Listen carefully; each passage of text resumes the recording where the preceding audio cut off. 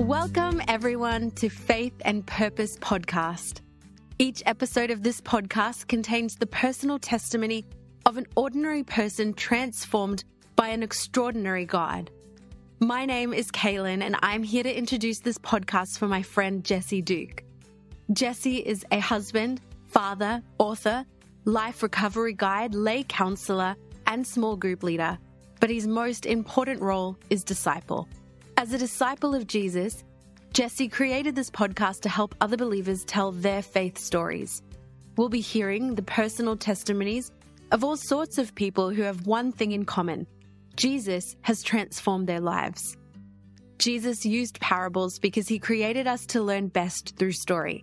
And as we listen to how God has worked in others' lives, we find encouragement and inspiration for our own faith walk. Whether you are already a believer or just a curious seeker, we believe that as you listen to these stories, you will be encouraged on your own faith journey. We are sure that God can speak to you through one of these episodes, and that you will see that our Heavenly Father truly works all things together for our good when we simply love and trust Him. If you are currently going through a trial, we believe that you will come to see that your troubles, heartbreaks, and failures are not gravestones, but stepping stones into new life in Christ. Here's Jesse with today's guest.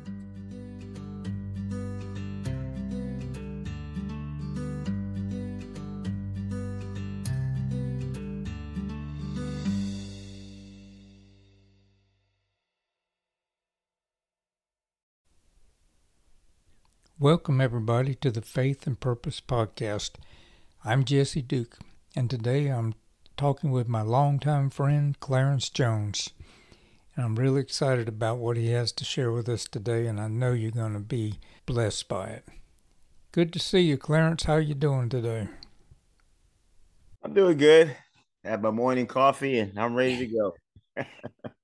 Well, it's good to see you, and tell us about your spiritual journey. Well, Jesse, I know we met each other probably back in 2010, and you know a lot about my life, but there's some things that happened, and I think it's probably best if I start to when I was born, because I was born up north in the Bronx. I grew up with 5 other siblings, and we didn't spend a whole lot of time going to church. What I can remember about going to church is probably my grandmother smacking me in the back of the head whenever I fell asleep. As we continued to grow and we became teenagers, I know my family, we all moved to Florida because my brother had asthma really bad. So we ended up living in Miami, and we were pretty poor. The man that was married to my mother left us stranded down there. He was supposed to sell a house and come meet us down there, but he ended up marrying my mother's sister, became a bigamist, and left us, broke. My mother with 6 kids in Miami. So we got into a lot of stuff down there as 6 kids just trying to struggle and making it. I remember getting high with my brother, drinking with him and his friends. I started smoking marijuana at age 14. We just we pretty much did what we wanted to do because our mother was never around. I remember after a while, it got to the point where it's so bad, my mom sent me and my sisters back up to New York to live with my grandmother. And I was in the house, the only boy with 3 girls. That didn't go well. I lived there for about 3 years. I remember going to this one school where I was the only Black kid in the entire school. And so I was subject to a bit of racism at that time. And, as a young kid, you don't even use the word racism. You just know that you're different and you're treated a different way. And I was desperately just trying to fit in. So a lot of stuff I would just take. I remember taking a lot of things, the name calling and the joking and the insults, and just laughing it off, thinking that these were my friends. But I was treated pretty badly at that school. My grandmother found out about it and she pulled me out. And then I was able to go back down to Miami and live with my mother again. But that wasn't any better because I got around my brothers, and once again we were, wild, doing what we wanted to do. I can remember one particular time when my grandmother came back down there and she wanted to take me back to New York, and I didn't want to go. because we were poor in Miami. We didn't have much, but I had freedom.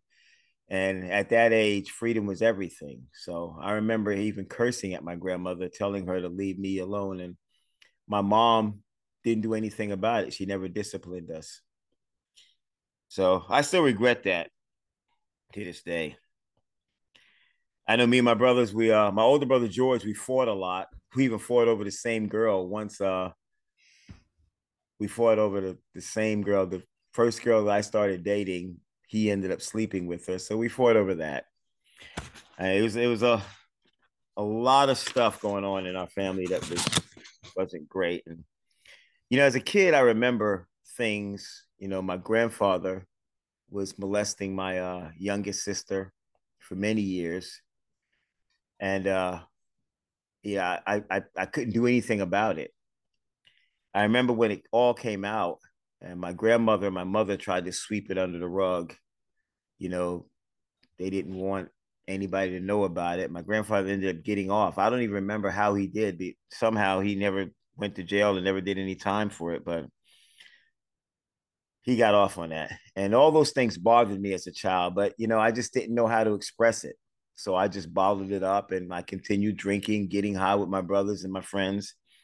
I remember we lived in Miami, me and my sister, my older sister, my older brother, we used to have this bench outside the yard and we would sit there and we would drink quarts of beer and, we'd smoke and that's pretty much was our life there. Um, after Miami, I left and we moved to South Carolina. I remember me and my mother, my brother, we were on the road for a long time. And we went to several different states and we ended up running out of money in South Carolina. So I lived in South Carolina, finished off high school there, met my first wife there, and we got married at a very young age. And I had my first daughter when I lived in, I'm sorry, I'm trying to get it straight. It was in South Carolina. So I moved back down to Florida. Yeah. And me and my wife had a very volatile relationship. She ended up becoming a striptease dancer. And I was a waiter in a restaurant. And then we were making so much money. All we did was cheat on each other, drink, and fight. I don't know how I was able to even raise my daughter in that type of environment, but um, I remember I always used to try never to smoke in front of her. So I used to have this place outside where I would go and smoke and do my drugs, and then I would come back in the house. And I don't think that I was hiding anything from my daughter, but at that time I thought I was. Mm. So it wasn't a surprise. My daughter was about 8 years old that me and my wife got a divorce at that time, so we left each other. We came back together a year later and we decided to give our marriage a second try. That's when I had my second son, well, my first son. But that wasn't planned. And I remember blaming her, thinking that, she had gotten pregnant on purpose to trap me back. And we were just trying to work things out. So between that and everything else that was going on, that relationship didn't last. So I left. I left my wife with 2 kids because I just felt like, I didn't want to be in that relationship anymore. I remember moving down to Myrtle Beach with my older brother and this young girlfriend of mine's. Her name was Crystal, same name as my daughter. Don't ask me. And I would like to sit here and tell you that she got me hooked on crack because she was smoking crack before me. But the truth of the matter is, I saw what she was doing. I liked it. And so I did it. So I have nobody to blame but myself. And, I thought that I could just, because I did cocaine before, marijuana, I haven't done acid, but me and my brother always told us that we would never touch crack cocaine. But we ended up trying it and I liked it. And, you never think about becoming a crack addict at the onset. You always think like, okay, I'm just gonna try a little bit of it. I can handle it, and you try, and then you might go another 3 or 4. It was like another 3 or 4 months before I tried it again. So I felt like I had it handled. But it's like they say in AA, like one is too much and 1,000 is not enough, because you have that one and you think, okay, well, I just had one. I can go a couple of months without doing another one, so I'm fine. But eventually, I was doing it every day.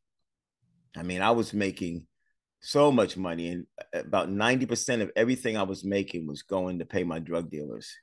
Mm. And I had moments of sobriety, times when I would get off it for a year and I get back on it. I go back and forth, but I'd always end up back on the stuff again. I remember one time I was so proud of myself. I had went a whole year without drinking, smoking, or doing any kind of drugs. So I felt like I should go out and celebrate. You know how I went out and celebrated? I got Everything. I did everything. I felt like I deserved it. So yeah, I've been there, and that was my life for a long period of time. Can I ask you a question? Yes. Since I thank God I never did crack because I probably would have killed me. But when you do crack, how long does the effect last? Now I'm not an expert, so um, I don't. Let me ask you a question. Have you ever done coke before? No. Okay. Well, cocaine, you snort it up your nose, and it lasts a nice long time. It gives you a nice mellow buzz. It's really, really nice and mellow. When you do crack cocaine, it's like you took that whole mellow buzz and compressed it into like 5 minutes of it takes you. It's a real big rush, but it doesn't last long. It lasts about 5, maybe 15 minutes tops. Wow. So right away you want to do some more, and you want to do some more, you want to do some more, you want to do some more. Um, Me and this girl, we used to have this joke we used to play. We'd look at each other right before we do our first hit, and I said, "I'll meet you on Planet Nine. I'll meet you on Planet 9." And then we take a hit, and we be in our own little world. Yeah. I've seen guys that get really paranoid. They would, like, this one guy would get high. He would go and he would hide under the kitchen table because he thought police were getting ready to kick the door in any minute. I never could do that because I felt like if any type of drug that I did was going to make me that paranoid, why do it? Because you can't enjoy it. And a lot of people like to blame the drugs, and it gets to the point where the drugs are the problem, Hmm. but they are never the uh, the initiator of the problem. Hmm. The initiator of the problem was my childhood and what I was lacking from my childhood. And I didn't even know that. I was lacking guidance. I was lacking a father. I was lacking a mother that I felt like they didn't care. And all those things that I really needed that I didn't know I needed is what led me to the drugs. Now, the drugs eventually became the problem, but until I go back and I find out what the initiator of that problem was and deal with that trauma, I could never get off the drugs. That's why I would stay sober for a year and get back on it. Or I do 6 months, a year, doesn't matter how long I stayed off the drugs. I always got back on it because I never went back and dealt with that initial trauma. Mm. Um, it wasn't until I checked myself, because I always had a job. That's one thing. I always worked, had to pay for my habit. I wasn't about to bum. I wasn't that type of guy that's going to go out in the street and try to hustle for my money. No, I'm going to get me a job. It got so bad. I've been doing budgets since I was 21 years old. I used to budget drugs into my monthly budget. I would have rent, electricity, crack, That's great. laundry, and I would budget it in. you know, I mean, one time I was waiting tables, and I would scratch my budget down on a sheet of paper, and just until I got home. And this girl found my budget, and she said, "You really shouldn't put drugs on your budget." And I said, "Oh, sure, I left that lying around somewhere." So, but that was me. So I always had a job. I always worked. I led a life that people that worked with me and that saw me had to see me one way. when I went out and did my drugs, I made sure that I went to places where I felt were the most, in lack of a better word, most negative people possible, because I didn't want those two worlds to mix. In other Mm. words, in this world, I would never run into the people over here, like my family or people I work with, or people that Mm. saw me as maybe an upstanding citizen, those that maybe did see me that way. So when I did my drugs, I always went to neighborhoods or places where it was like really, really bad, because I would never run into those people. That way I can keep those two worlds separate. Mm. And man, that was a lot of work. Man, that was so much work. I lied. I used to sit down sometimes and just think up lies. I had this whole story laid out in my mind how I would lie in order to get money from this person, or to lie to one of my girlfriends about where I was or whatever it was. It was just this elaborate stories I would tell, to the point where sometimes I would get high and I would actually believe them myself, because I'd be so out of it. But like I said, that was my life until I woke up one day in this crack house and I was in my underwear, I'm be honest with you. And I had this shirt on and I didn't even know where the shirt came from. And there was one thing that I knew. I knew I couldn't live my life like this anymore, but I didn't know how to stop. But I knew that I could get my life together for a while. I could get my job back. I could get my fiance back, because at the time I was engaged. I even knew how to repair the relationship with my son. I knew how to do all these things because I could talk my way into anything. But what I didn't know how to do was, how do I not end up back here again? After I got everything back, because that was my way. I would talk my way back into everybody's good graces, get my job back, save up a little bit of money. But as soon as I did that, I said, how do I not end up here again? And I couldn't answer that question. So that's when I quit my job, gave up my apartment, and I checked myself into rehab. This was at the Adult Rehabilitation Center in Jacksonville, Florida, and I was there for a 6 month program, and I was pretty serious about getting my life together at that point. That was kind of like almost right before you met me. I think you met me when I left that center. Mm. But 2 months into that center, I needed a belt, because I didn't. I when you go there, you have nothing, and you're not supposed to steal. But I figured, I need a belt for my pants, so I stole the belt. I got caught, and I remember one of the residential advisors took me in the office and said, "We have two choices. We can either kick you out of the program for stealing, or you can start the program all over again." So I took that as God giving me even another chance. And at that point, I didn't really know God like I know him today. And I was just so thankful for that, because I thought for sure I was gone. I was even thinking to myself how I was going to be back out on the streets again. And I'm thinking to myself, are you kidding me? I'll start the program over again. I'll stay here as long as you need me to stay here. And I'll never steal anything again in my entire life. So I looked at that as a blessing. A lot of guys would have just kind of walked away and said, bump this, I'm not starting over again, because you got to start over. You got to take all these classes again. But it was a blessing to me. And I was in the office talking to my counselor about a week later. And I remember just breaking down in front of her. And she just took me by the hand and took me to the chapel. And that's when I rededicated my life to Christ.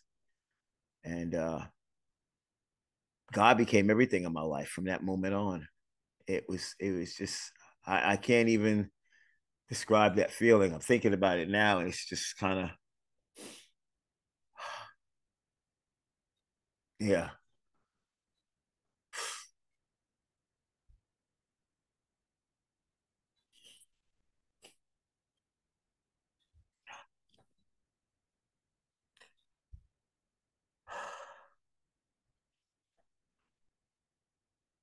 So after that day, I mean, my life really changed, because I mean, I was in the center, and I was trying to do the right thing. But, giving your life to Christ and making him everything in your life, it changes you. Everything became so important to me to do the right thing. And not because of the rules and the regulations, but because of the way he looked at me and for what he forgave me for. because I was nothing. Anyway, I remember going to this room to be by myself, just reading the Bible and just trying to understand it and study. I remember seeing guys there and they would still smoke cigarettes and do other things. And, I didn't pass judgment on anybody, but none of that was for me anymore. I mean, I couldn't do anything but what I thought was going to honor God. Eventually, I took over running the dock at the Salvation Army. And every guy before me that took over running the dock would always, um, they would always like get tips from people that would come. Like we'd have the public that would come in during auction days and they weren't supposed to take money. And these guys, they would stack up all this money. And when I took over the dock, I didn't do any of that. I just couldn't bring myself to do anything that was going against what what God wanted me to do. There's one thing I live my life by. It's like you have these rules in society, right? And then you have God's law. So I follow the rules of society as long as they don't go against God's law. Mm. If God says not to steal, so even though in society some people feel it's okay to steal, I'm not going to do it. I'm not supposed to lie, and it's not. It's difficult to really understand because people think, okay, as a Christian, you live by all these rules, and it's not the rules that guide me, but it's my love of Christ that guides me. It's not that I'm afraid of breaking the rules. It's that I don't want to disappoint the person that gave everything for me. That's what drives me. Following the rules is just a byproduct of loving God. When you have a relationship with Christ, you can't base it on anything that anybody else says or what anybody else does. It has to be personal between you and him. Now, you can have people disciple you. I've got a lot of people in my life that I respect and that I go to advice. You're one of them. Rick Lee is another, Pastor Darrell. But I don't place any of you guys on a pedestal because I realize as much as I love and I respect so many people in this world that they are people. So I didn't know at that time that the Holy Spirit came inside me, but I know now. I didn't know what it was at that time when I gave I just started crying uncontrollably. I went into the chapel. I kneeled down, and I remember one of the chaplains came by and put his hand on my shoulder, and I couldn't stop shaking. And the Holy Spirit, it was convicting me. Everything in my mind was, I was thinking about all that stuff that I had done, all that horrible things that I had done in my life. And God was going to accept me back into his family, even though I had did all that. So I felt like, man, I cannot let this person down again. But I thought that I would. And I didn't think I was worthy. And I think that's why I was, just so grateful and so thankful. And I think that's what strengthened my relationship. It became paramount to me not to disappoint God. That became more important to me than anything else in the world. Anything. I can't describe how important that was to me because I felt like I didn't deserve it. Who does that? Who takes a person like me after all the stuff that I've done and just say, hey, come on home. It's all good. So, and it was the Holy Spirit convicting me. And then if I tell you that I never got tempted again, I get tempted all the time. I still have drug dreams is what I call them. Sometimes I'm driving in the car and I'm thinking about doing all kinds of stuff. But before I go out and I do anything, I think about all that God has forgiven me for and everything that he has put in my life today. And it's not worth it to me. It's not worth it. But that was just part of the process, Jesse. You have to have a strong relationship with Christ, and that only comes from truly connecting your heart. It's got to come from here. You can say the words. People say, I'm a Christian. You can memorize the Bible. I still have a hard time memorizing scripture. Mm. But I think that in order to Well, be a Christian, y- it has to be from the heart. You're gonna say, yeah, yeah. Well, you used the word family. I mean, it was like, I don't know if you heard yourself, but you said it was like finding a family. I don't remember your exact words, but so started to see God as your father. yeah, it was more than like that. I mean, he was my father, my teacher, my counselor. He was everything to me.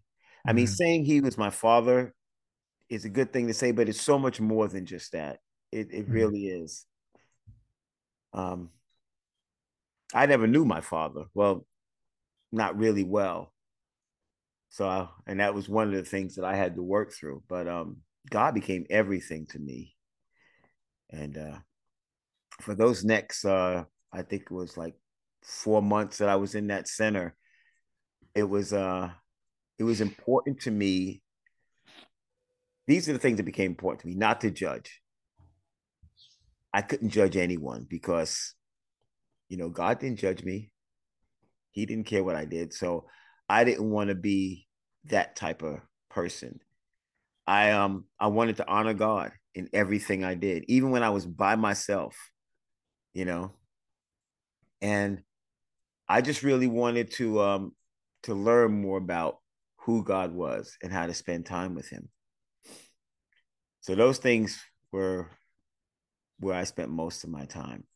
mm, And you know how they say when you give your life to Christ, everybody thinks, oh, angels are coming and your life's going to be easy.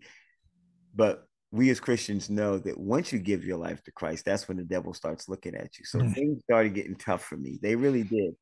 People who I thought was like in a position that worked for the center that I thought I should be looking up to were treating me in a way that I thought, how could these people treat me this way? They're supposed to be role models for me to look at. I mean, this one chaplain, he used to get up and preach in front of us and he would curse at us. He would call us a bunch of bums and just all kinds of stuff like that. And I said, well, how could he say that about? I mean, how is that going to help us to become better men? There was this one guy that stole the shirt from me. He was one of the RAs that worked our floor. And when I went to his room just to ask for my shirt back, I got cursed out. So a little bit of the old me wanted to come out and, and give him a little what for, but God stayed my hand. He stayed my hand. And I ended up just saying, okay, the shirt wasn't that important, you know, and it really wasn't, but we get a limited amount of clothing in there. So it was, to me, it seemed like it was important, but, you take that time to let the Holy Spirit say, hey, you know what? I'll get you another shirt. I'll get you a better shirt. mm, So you have to really allow the Holy Spirit to work in you because we still live in this flesh. So when mm, something happens, the flesh wants to immediately react. I get mad. I want to immediately, hit somebody, do something. But if I take a moment and I let the Holy Spirit rest in my soul, it helps me to think things through and it's okay, well, maybe I'll do this another way. mm. But without the Holy Spirit there guiding you, you'll react. And I think that's why a lot of people just, if it feels good, do it. I know Right. because I used to be that person. So you have to take time. They say God's time isn't like our time.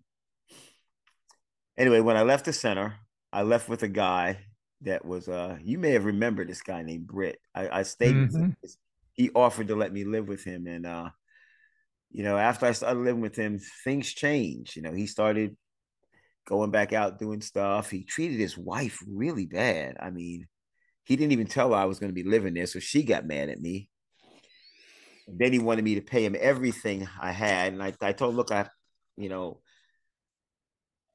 I'm not going to have much money. I have to find a job, and then after I find a job, I want to try to get out of your house as quick as possible. So I'm going to give you what I can, but I want to save because I figured the best thing that I could do for you is to move out. I appreciate you helping me, but I mean, this is you and your wife's home. I don't want to stay here forever. But he made it really difficult for me to the point where, I just felt uncomfortable. But I remember he had let me hold his bike to ride back and forth to work, and I appreciated that. And one day I was going to get the bike to go to work, and the bike was all taken apart. And he said, "Well, it's my bike. I needed to take it apart." And I said, "Well, that's okay. I get it. It's your bike." But I said, "It would have been nice for you to tell me this before, it's like 15 minutes for me to get to work." Mm. So I run over to Barnabas and I see a bike over there. And I tell the woman, I said, "Look, I'm on my way to work right now. Can you this is gonna make me cry again. I'm sorry, but um, can you hold this bike for me? And I'll promise I'll come back right after work." I said, "Don't sell it. I'm gonna come back in about 15 minutes." He said, where do you work? I told her I work in Happy. He said, "Go ahead and take the bike."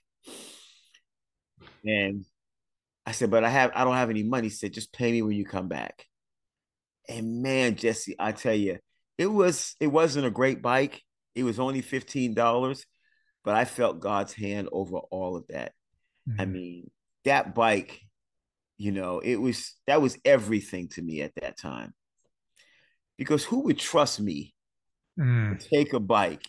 And, I mean, because it doesn't really mean a whole lot, but here I am, some black guy coming into your store. You never met me before. You don't know me. And Mm. I tell you, hold on to a bike. I didn't even expect her to hold on to the bike. I just thought I'd give it a try. She she let me take the bike, Mm. and it I, it was paramount to me to make sure I went back and paid that, and I did. I went back and paid for the bike. In less than a month, I was out of his house. In less than a month after that, I bought a car. Um, God was able to just to help me to do all those things, because I could have done anything on my own. I remember walking into the Journey Church, meeting Kim Bales, nicest person I ever met in my life. And after that, that was my home church. I hadn't met Tamara yet because I was still trying to get back with my son's mother, the woman that I had left in Jacksonville. I thought for sure God was going to repair that relationship. I'd even gotten some advice from Ben Hall and Jonathan Mock about what to do, and so I wrote her a letter and all this stuff. But, she just told me she had moved on. God just completely slammed that door in my face. Mm. And I mean, that was one of my whole things. And so I was kind of at a crossroads at that time because I thought, okay, this is what I thought was going to happen. I was going to come down here, get my life together and get back with my children's mother. And we were going to have that life that we thought we were going to have. I thought for sure that was God's plan for me, but God had another plan. And in my mind, I said, well, you know what? If she's not getting back to me, what am I doing all this for? I was so close to walking across the street where I lived, and I could just tell from the neighborhood where to get the drugs from. Mm. When you are out there in the street, So I knew I could go and get what I wanted to get and get high and just let my troubles go away. But instead, I went into my little apartment and I put on some Christian music. And it was the hardest thing in the world, Jesse, I tell you, for me to sit there and just get into that music. I don't think I really listened to it. I was just trying to drown out the other voice in my head. And that was hard. I spent like a week doing that. And then finally, like I said, I gave the Holy Spirit time to work on my flesh. That took a while because that was the closest I came to going back out there again after giving my life to Christ. So I'm not perfect, even as a Christian, but I didn't go. I allowed him to work on me. It took some time, but it did. And then I don't know if you know Jeanette Richo. She used to work at the Salvation Army, and I would go Oh down yeah. donate my time when I couldn't find a job. And she said, "I have this girl I want you to meet. She's very athletic and real smart." And my first thing was, "Oh my God, she must look like a dog." I'm very honest. That's my first thought. Yeah. But I love Janet. So I said, "Okay, Janet, I'll meet her." And I didn't want to. I really didn't want to meet her. I just didn't really want to meet anybody, to be honest with you. And so then I was going to the Journey Church, but Jeanette, she was a pastor at her church. So I said, after church, I'll come by because, their church goes long. So I went over there, and my plan was to go up there, meet this girl, say, "Hey, how you doing? My name's Clarence. Nice to meet you. Gotta go." And I was going to be out the door because I had things to do. But Tamara came walking up the stairs, and I Mm-hmm. thought she looks pretty good. So I said, I'll sit and I'll talk for her for a little while, and we talked for over an hour. Mm. I mean, and that was it. I mean, God had placed her in my life, and she was the type of girl that I would have never ever been interested in if I'd have met her 5 years prior. Mm-hmm. And if she'd have met me 5 years prior, she would have had nothing to do with me. She was smart, she was intelligent, and most of the women that I met before that were smart and intelligent, I didn't want to have time with them because to me they were so condescending. It's like they were trying to put me in my man's place. Mm-hmm. But Tamara never did that. I mean, she was very smart, very sure of herself, but she was also kind in a way that I never met a woman like that before that could be that way and still be, approachable and talk to them. Most of the women I spent my time around were, I hate to say it, but fast women. Mm-hmm. So anyway, but yeah, that was we well, that story. So I know I kind of jumped all over the place, but the way I was able to keep myself off of drugs was Christ, of course. But you know, there's this story where this guy's in the ocean, right? And he's a Christian, he believes in God. And a ship comes by to save him. And he said, "That's okay. God's got me." Okay. Mm. So the ship goes on. Then a helicopter comes by to pick him up. He said, "That's okay. God's got me. God's going to save me." So the helicopter leaves. So then an airplane drops down a ladder, and these emergency guys try to, he said, "Nope, that's okay. God's got me. I got faith in God. God's going to save me." So they go. So the guy stays out there in the ocean and he ends up dying. So he goes to heaven and he said, "God, why didn't you save me?" The guy said, "Well, I sent a ship, I sent a helicopter, I sent a plane, but you didn't get on any of them." So my point is that, having faith in God does not mean that we just wait for this gigantic miracle to come and change our lives. Sometimes we got to do the work. Mm. And we have to notice when God is working in our lives, you know. So I had to do the work. I had to go to men's fraternity and I had to deal with a lot of issues that I didn't want to deal with. I had to face a lot of things about my childhood that I didn't want to face.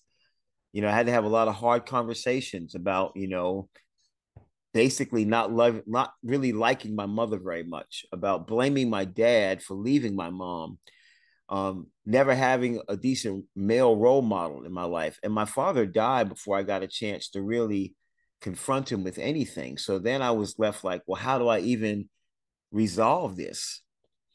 But there are ways to do things even if people have passed before you get a chance to talk to them about the things that they may have done to cause you trauma.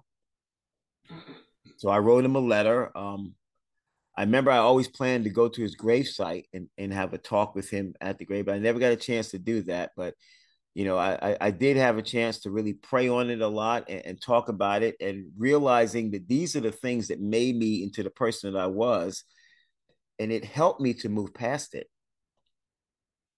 You know, to this day, me and my mother don't have a great relationship, but I love her, and I no longer blame her for my childhood. Mm. It comes to a point in a person's life, sometimes even as a teenager, that you have to take responsibility for your actions. And Mm. I did a lot of things. My mother did the best she could. She had 6 kids and she was broke. I mean, she may have not did everything perfect, but she did the best she could. And it took me a long time to get past that. And, you're never going to, God's not just going to, he can fix and do anything, but it's not always going to be, the Lord just waves his hand and all your problems go away.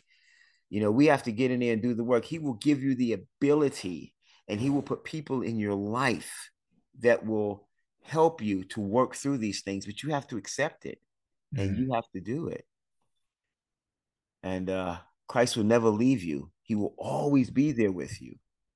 He's not going to fix every one of your problems. Not that he can't, but as human beings, we have to understand that sometimes by going through things, we come out better in the end, but we have to go through it, because if we don't go through it, then we'll never learn anything and we will remain the same selfish people in the end.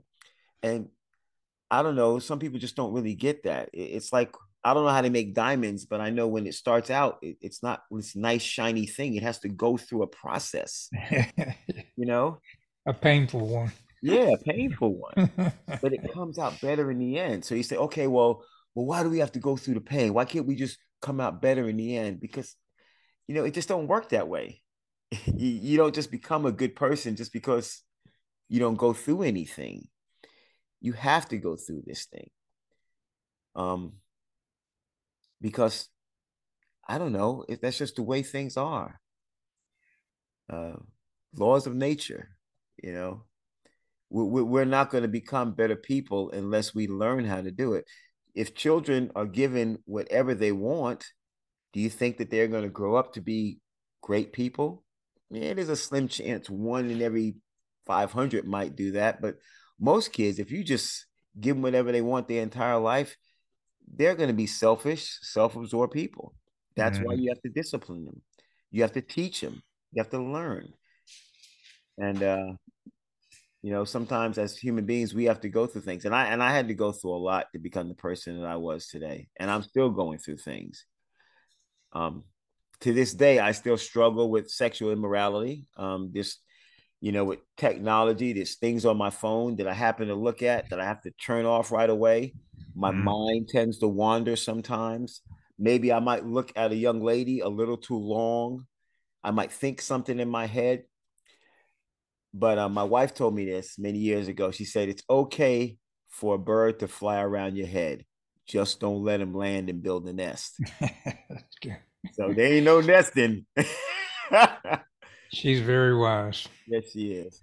And I still struggle. So it's not easy, but it's a whole lot easier than it used to be. I rely on God for everything. When I make a mistake, and I do still make mistakes, I mess up, I go to him immediately. I own it. Um, where before I used to make excuses for my mistakes, now I own my mistakes. Yes, I messed up. Yes, I did this. I'm sorry. I don't want to do this anymore. Sometimes it's as simple as that. You have to turn away from those things and learn something from it, because if you make a mistake and you make excuses for that mistake, well, then you'll never learn anything and you're bound to make that mistake over and over again. But if you Mm. own that mistake and you take ownership of it, you realize what you did was wrong, you repent from it, you can turn away from it. And hopefully you won't make that mistake again. And if it does, you'll make it a lot less than you did before. Mm-hmm. Um, so, and Well, when you were telling me about how when I think it was your first wife who said she shut the door and you weren't going to have that relationship. You were tempted to go back out to mhm, drugs, right? I was. The fact that you forced yourself to put yourself in your apartment and listen to Christian music and just you toughed it out for a week. I mean, that was extraordinary. That to me, that was like that was the Holy Spirit. I mean, that was uh, like when as you're talking now about going through things and dealing with life the way that you do is that initial thing with the resisting the drugs was so illustrative of how you handle life. You really are extraordinary in that way because a lot of people cave in face of all these difficulties, especially knowing that drugs would be a quick answer. Like, So, I spent so many years hiding what I was doing. I mean, man, I could, I hate to say it, but I could teach a class on how to get away with doing drugs. I used to, I used to go to this restaurant and I would go in the bathroom. Well, and I would hit the crack, and then I would cut the vent on, and I would blow the smoke up in the vent. I would wash my hands, wash my face, spray on cologne, and I'd be back out there in front of the customers waiting tables. I mean, sometimes if the vent wasn't working, I knew how to flush the toilet at the right time to blow it down. I hope I'm not teaching anybody. But I'm saying I know ways to get away from, but you know what? All that doesn't mean anything, because throughout my life after I became a Christian, God has shown me so many times that he was there for me. There was this one incident with Pastor Darrell, and Pastor Darrell didn't know me very well. I mean, we had just met, I don't know, a couple of months, and he's the pastor of the church. So he meets a lot of people. He wanted to sell this refrigerator that was in the back, and people were coming by to pick it up. He says, "Look, Clarence, I was helping at the food ministry." He said, "These people are coming by to pick up this refrigerator. I think they're gonna pay about $600-$700, something like that. I need you to get that money for me. Just hold on to it and then bring it by tomorrow." And I looked at him, I said, "Do you know who you're talking to? I mean, do you know me? You want me to collect $600 or $700 for you? I mean, what if it was seven and I said it was six? Or what if I said they did? I mean, why would you trust me? You don't even know me. I didn't say this, but this was going on in my head." And so he looked at me like it was just matter of factly, like, hey, this is what I asked people to do. So it became paramount for me to get that money, to make sure I get a receipt, to make sure I get it back to him. Because if he was going to take a chance and trust me so, I don't know, just so carelessly, there was no way I was going to let him down. And God kept doing stuff and putting things in my life like that. And, those are the things that would happen in my life that would reassure me that the Holy Spirit, God was always with me. He wasn't judging me from my past. I know you hear that all the time. When you give your life to Christ, you're no longer that person, you are reborn. And it might get kind of muddled up. People say, "Oh, I'm reborn." They don't understand it, but you truly are reborn. You are the same person. You're in the same skin. You have the same thoughts, but you are not the same. You are not the same, because, and I'm going to simplify it for anybody that's thinking about it, because before, when this happened, I would do that. Now, when this happens, I do something else. And the something else that I do is a positive thing that honors God. And why do I do that? Because I take the time to let the Holy Spirit guide my flesh rather than respond. Because that's what we do as human beings. We respond in the flesh. We do this, we do that, we do that. This happens, boom. The Holy Spirit, all it really does is it gives you time to sit back and let God guide you. And if you do that, I mean, I don't know, it's really... Yeah, I don't want to let that point go by without people really hearing it, because you've said it twice now, that just taking the time to pause before you react and listen to the Holy Spirit is so, so important. I mean, I know, because I haven't done it so many times. I have really messed up by not just pausing. And there's another thing with, if you don't mind me taking up this time, is in the same vein, when we talk about anger, it's so easy to get triggered and to be angry. And I've made the mistake so many times of just not waiting, just how they used to say, count to 10. Well, there is a thing that I learned the hard way, is that when we get angry, there's this hormone, cortisol. It shoots through our body, and it's the fight or flight response. But that hormone has a life span of about 90 seconds. So if we could just give it some time and let that hormone get through our body, then we're less likely to make some really stupid decisions and say some things that we're going to regret, do some things we would regret. Man, I learned that the hard way. But I love your point. You've made it pretty powerfully, and I think people need to hear that. It's just pause, and in the big book, it says, pause when agitated or doubtful and ask God for help. That pause is so important. It is. Thank you for bringing that up. Um, I mean, that's about it. Me and my wife, we still argue from time to time. Mm, I got to be honest with you. That's probably one of the most difficult times when I got you really need to pause with your wife. mm, You don't want to say something. yeah, yeah. Yeah. I love my wife. She's great. She's intelligent. She's beautiful. But we have conflict.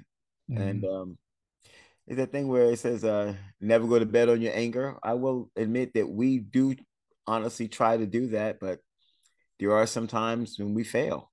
mm, But I will say this, we always, even sometimes if it takes a day, we will always come back and we will deal with the conflict. mm.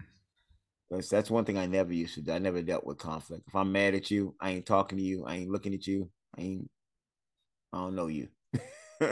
Right, But right, you have to learn to deal with conflict. Yeah. right. It sounds like you've done a pretty good job there. I I don't mean, know. I don't think we ever get to the point where we don't get angry. We don't have conflict. It's just we got to deal with it in a mature way. And thank you for bringing that up because people need to hear that. Yeah. Pray with your wife. We pray together. We pray every morning. Mm, me too. Me and Becky pray every day, every morning. Before we leave, I go to work and she does her thing, but constantly, it's a thing.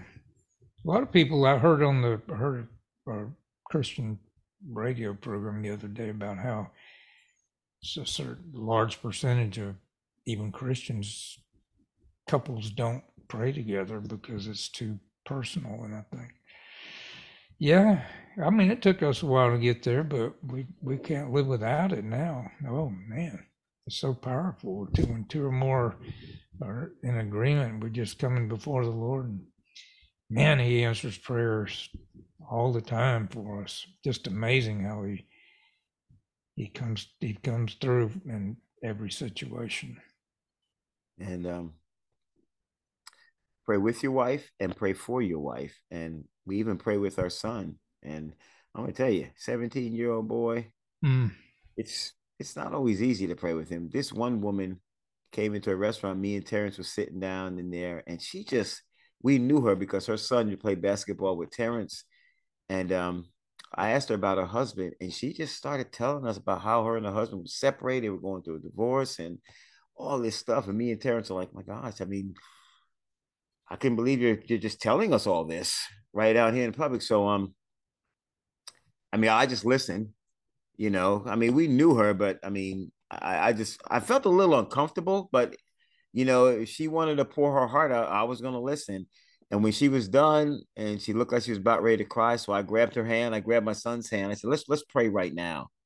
So we sat there in the middle of the restaurant. I think we are at some what was that, Chipotle's, and we just prayed for her, mm, you know. And later on after that, she called my wife and she was going on and on about how that was just everything to her. It picked her up and thank you for your son and your husband. And because I don't know, I think it's important to do stuff like that, pray with people. And it's not so important to pray with them in public, but it's mm, important to pray with them when you're being urged to do it, whether mm, you're in public or not. right, The Bible talks about, the some of the, I don't know, people that were praying in public just to be seen. And there's nothing wrong with praying in public, but if that's the only reason you're doing it, then you need to check. But what you shouldn't do is you shouldn't shy away from praying with people when you are urged to do it. right. And Yeah. I still work on that. Sometimes I get a little, ooh, people are watching me, but you know, there are times when I will break through that and I'll just do it. Mm. And the more you do it, the easier it gets. Well, what I hear you saying is you're obedient to the Holy Spirit. Yeah. Yeah. I try That's my huge. best to be. Was there, if there was maybe one major thing that you could share with somebody out there, believer or non-believer, one thing that you could pass on to somebody out there in the world, out there in the future, or anybody who might just happen to stumble across this podcast, what what advice would you have? But the best advice I can give to somebody is something that I learned, and it deals with trauma, because I think that word is, people try to make it more complicated than it really is. Trauma to me is anything that's happened to you in your life that has caused you to act in a negative way. And trauma could be something, as could be as big as maybe your dad walking out, or maybe you were bullied as a child.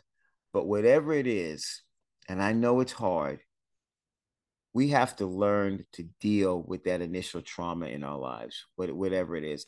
And I think that's important. I think there's so many people deal with traumas that they don't. Sometimes I was dealing with trauma that I didn't even know was.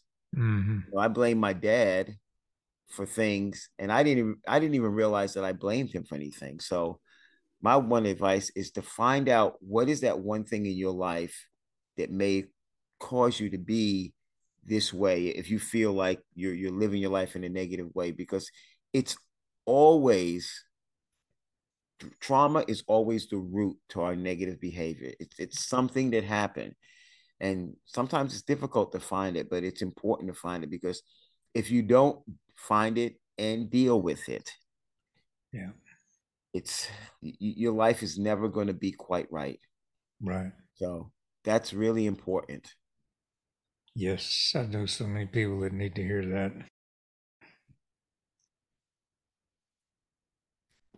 Well, anything else you want to add? I don't want to cut you short. I mean, just love God, love people, love God, love people. I will share one more thing, because I learned a lot, and I like to share, because these are things that used to confuse me, because a lot about Christianity used to confuse me. And I remember I was in this class, and we were learning how to hear from God. I'm like, how do you hear from God? I don't hear nothing. Is he talking? Mm, So he used this example. Rick Lee used this example, and he said, because I got a big mouth and I talk a lot, and so Rick said, if everybody closed their eyes, people that didn't know me, and I started talking, would they know it was me? And they probably wouldn't know it's me. So Rick said, if I closed my eyes and Clarence started talking, I would know it was him, even though I couldn't see him. mm, And the reason why he would know it was me is because he spent time with me. He mm, got used to me. He knows me. So even if he doesn't see me, when he hears my voice, he recognized it was me. So he used that point to say, the reason why we don't hear from God is because we don't know God. We don't mm, spend time with him. But the more time we spend with God, the more time we get to know him, then we will start to notice the things in our lives that are from God. So, how do you spend time with God? Well, one of the easiest ways to spend time with God is in his word. Read your Bible. You could spend time with God by speaking to people that you know are following the Lord, people that you respect, and you can go to church. And then one of the most important one is prayer. Either one of those things. And if you don't know how to pray, prayer is just talking to God. So spend time doing those things. And at first, this might seem awkward. It might seem, oh, I don't know what I'm doing. I don't know what I'm reading, but keep doing it anyway. Keep doing it anyway. And eventually, you'll start to notice how God communicates with you. mm-hmm. God communicates with you in a lot of ways. It could be a big booming voice, but it might not be. One time we drove our car off of 95 going like 80 miles an hour. We pulled down on Pecan Park Boulevard. And as soon as we pulled down on Pecan Park Boulevard, we got a flat tire, and I pulled over the side of the road. I got out the car, me and my wife, we prayed and we thanked God for flattening our tire, because if our tire would have gotten flat on 95, we probably wouldn't have been alive to talk about it. So that was a way that God was communicating with me, saying, hey, look, man, I got you. And I wouldn't have noticed that. Now, had I not been spending time with God, I'd be like, man, I got a flat tire. Now I got to do this and I got to do that. And that would have been my attitude. That would have been most people's attitude. But my attitude was, thank you, God, for making that tire hold off until we got on a secondary road where we were not going that fast. Because when a tire bops like that, it can go anytime. So that's an example to see that, you will hear from God and you can communicate with God if you spend time with him. The more time you spend with anybody, I know your voice, whether I'm looking at you or not, because I spent time with you. I know what you sound like. I've gotten used to you. The same thing works with God. And that's one thing that used to really confuse me when I was early in my Christian life and learning, how do I hear from God? But I learned that if you spend time with him, just like you would anybody else, you will eventually learn to hear the way he communicates with you. That is so awesome, so beautiful. I guess it was maybe 5 or 6 years ago. I saw, Jesus said in John, I think it's 10:27. He says, "My sheep hear my voice. I know them, and they follow me." And I said, Lord, I want to learn what that means. I want to hear your voice. And everything that you just described is so true. It's just so true. You got to spend time with him. You got to listen. It's just so awesome. Like, I'll be at work and I say I'll drop a screw or something in the dirt. And first thing I do is I say, Holy Spirit, will you show me? Oh, thank you. He answers before I even finish asking. And sometimes I'll hear, it sounds like my voice. I'm saying something really smart. And I'm thinking, well, I know that's not me, that's God. And, it happens. And I think people really need to hear what you just described, because it's so important. I've also heard the analogy of, a marriage. What if I don't talk to my wife? I'm not going to have a relationship if I don't talk to her. So I found that if I just talk to him throughout the day, he's going to talk back.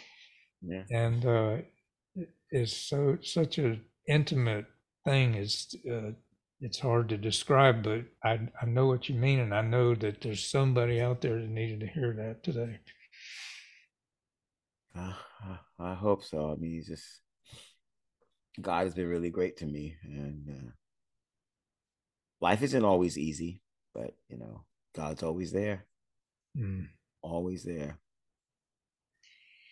Well, would you be willing to pray for the people who are listening to this podcast? Think about this is the miracle of modern technology, which was not even thought of, but when I was born anyway, that we can do this podcast and have it. It's going to exist probably for, I don't know, another century out there until they come up with a technology that makes this one obsolete. I don't know when that'll be, but somebody somewhere along the way on some part of the world, maybe even another planet, is going to hear this, and they're going to be able to get something out of it according to the Holy Spirit. So would you be willing to pray for us today? Certainly, man. They say once it's on the internet, it's out there forever. So Yeah. this prayer will be forever. Dear Father God, I'd like to thank you first and foremost for waking me up this morning, Lord God, giving me another breath of fresh air on this planet before spending eternity with you, Lord God. Dear Father God, I just want to thank you, Lord God, for opening my eyes, saving my life. I thank you for all the blessings that you have placed in my life. Most importantly, the Holy Spirit that you have given to me to help me just to take a moment, just to stop and breathe and just to allow your ways to work through my life, Lord God.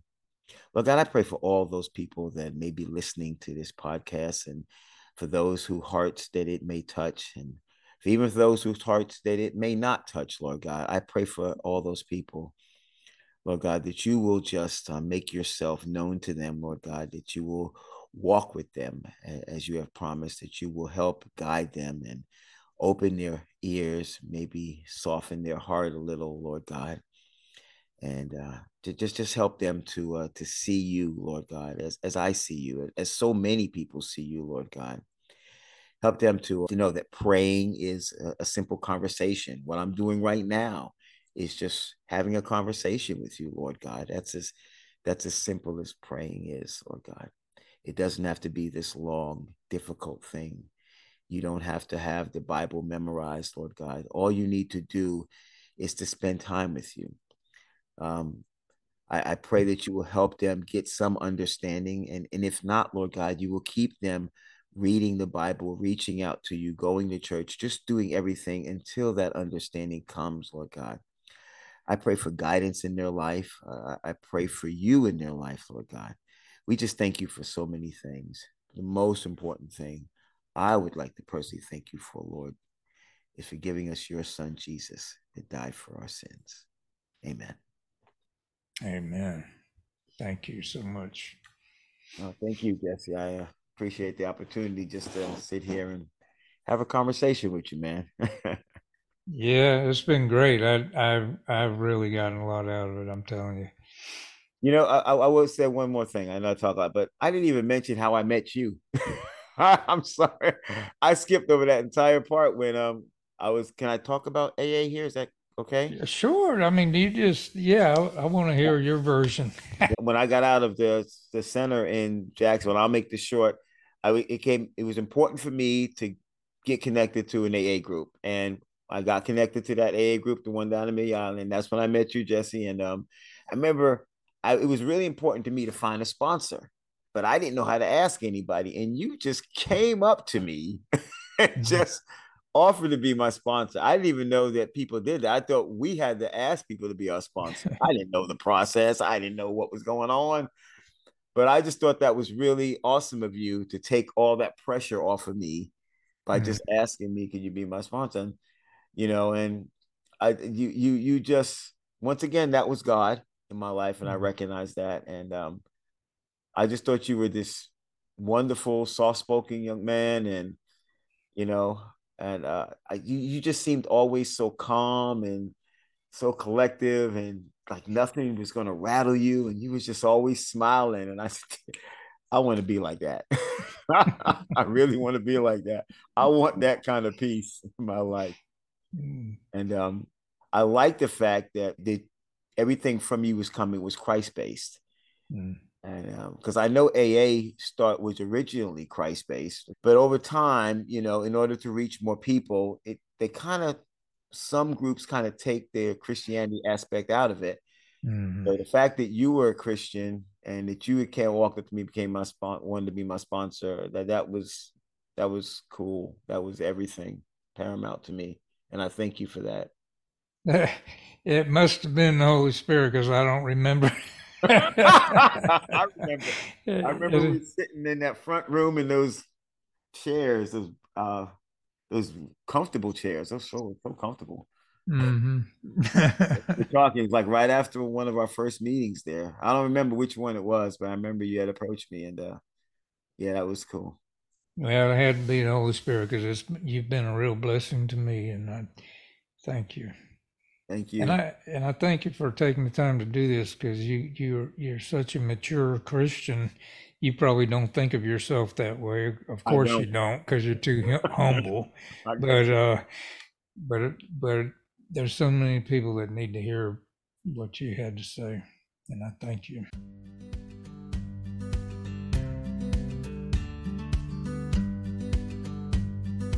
We hope you've been blessed by today's story. In case you haven't noticed, there are no advertisements on this podcast, and we hope to keep it that way. So if you've heard something that you think could help someone you know, please share it using the link in the show notes. Also, if you will give Faith and Purpose a positive review on your podcast platform, you could help more people find it. You will probably never know how that small effort can make a big difference in someone's life, but our Heavenly Father knows.